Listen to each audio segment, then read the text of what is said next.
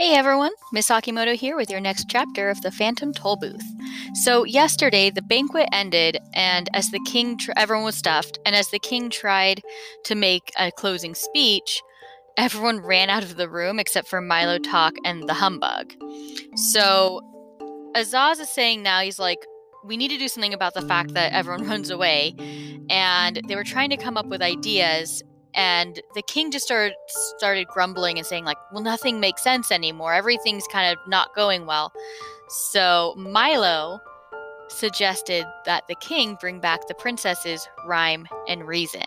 So let's see what happens next. This is the second part of Chapter 8, The Humbug Volunteers. Perhaps you might allow rhyme and reason to return, said Milo softly, for he'd been waiting for just such an opportunity to suggest it. How nice that would be, said Azaz, straightening up and adjusting his crown. Even if they were a bother at times, things always went so well when they were here. As he spoke, he leaned back on the throne, clasped his hands behind his head, and stared thoughtfully at the ceiling.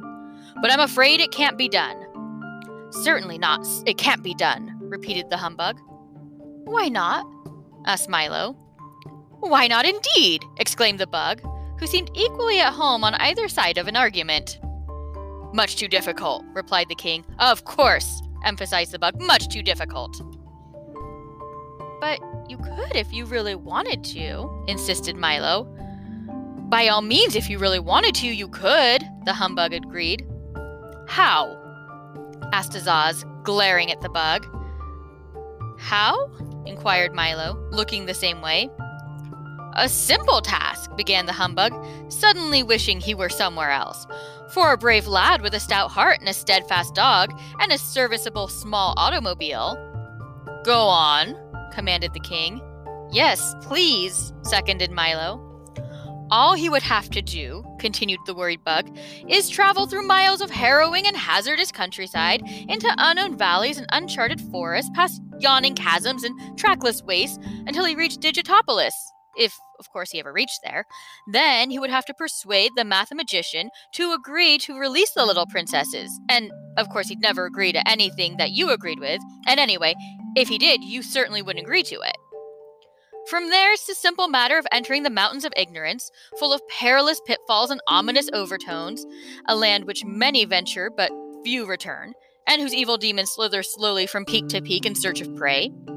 Then an effortless climb up a 2,000-step circular stairway without railings, in high wind at night, for in those mountains it is always night, to the Castle of Air.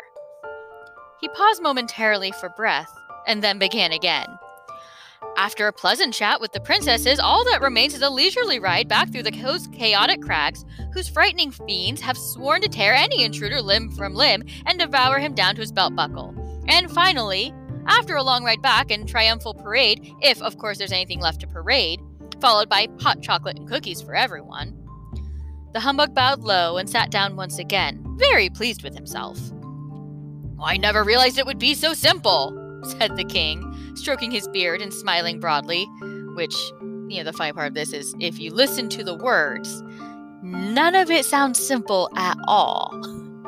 Anyway, I think that's really interesting that there's that juxtaposition of the Humbug who knows he's suggesting this ridiculously hard task, saying, oh yeah, it's so simple, you just have to not, just climb up 2,000 stairs, it's no big deal. Anyway, let's see what Azaz thinks. Quite simple indeed, concurred the Bug.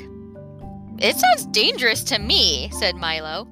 Most dangerous, mumbled the Humbug, still just trying to be in agreement with everybody. Who will make the journey? Asked Talk, who had been listening very carefully to the Humbug's description.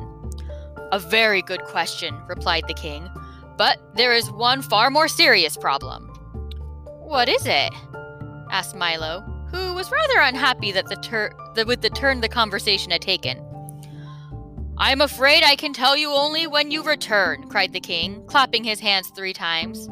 As he did so, the waiters rushed back into the room and quickly cleared away the dishes, the silver, the tablecloth, the table, the chairs in the banquet hall, and the palace, leaving them all suddenly standing in the marketplace. Of course, you realize I would like to make the journey myself, continued Azaz, striding across the square as if nothing had happened. But since it was your idea, you shall have all the honor and fame. But you see, began Milo. Dictionopolis will always be grateful, my boy, interrupted the king, throwing one arm around Milo and patting Talk with the other. You will face many dangers on your journey, but fear not. I have brought you this for your protection. He drew from inside his cape a small heavy box about the size of a schoolbook and handed it ceremoniously to Milo. In this box are all the words I know, he said. Most of them you will never need, some you will use constantly, but with them you may ask all the questions which have never been answered and answer all the questions which have never been asked.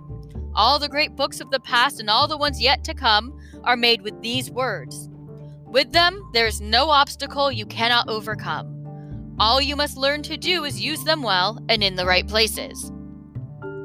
Milo accepted the gift with thanks, and the little group walked to the car still parked at the edge of the square. You will, of course, need a guide, said the king, and since he knows the obstacles so well, the humbug has cheerfully volunteered to accompany you. So we call this being voluntold. So you're being told you're volunteering for something. The poor humbug. Let's see how he reacts. Now see here! Cried the startled bug, for that was the last thing in the world he wanted to do. You will find him dependable, brave, resourceful, and loyal, continued Azaz, and the humbug was so overcome by flattery that he quite forgot to object again.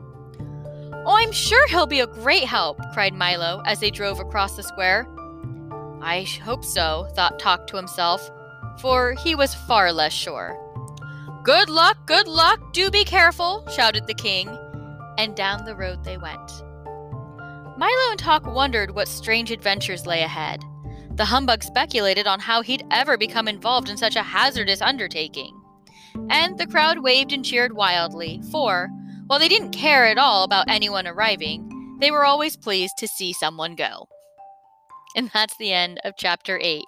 Come back tomorrow to find out what happens on the first part of Milo, Talk, and the Humbug's journey.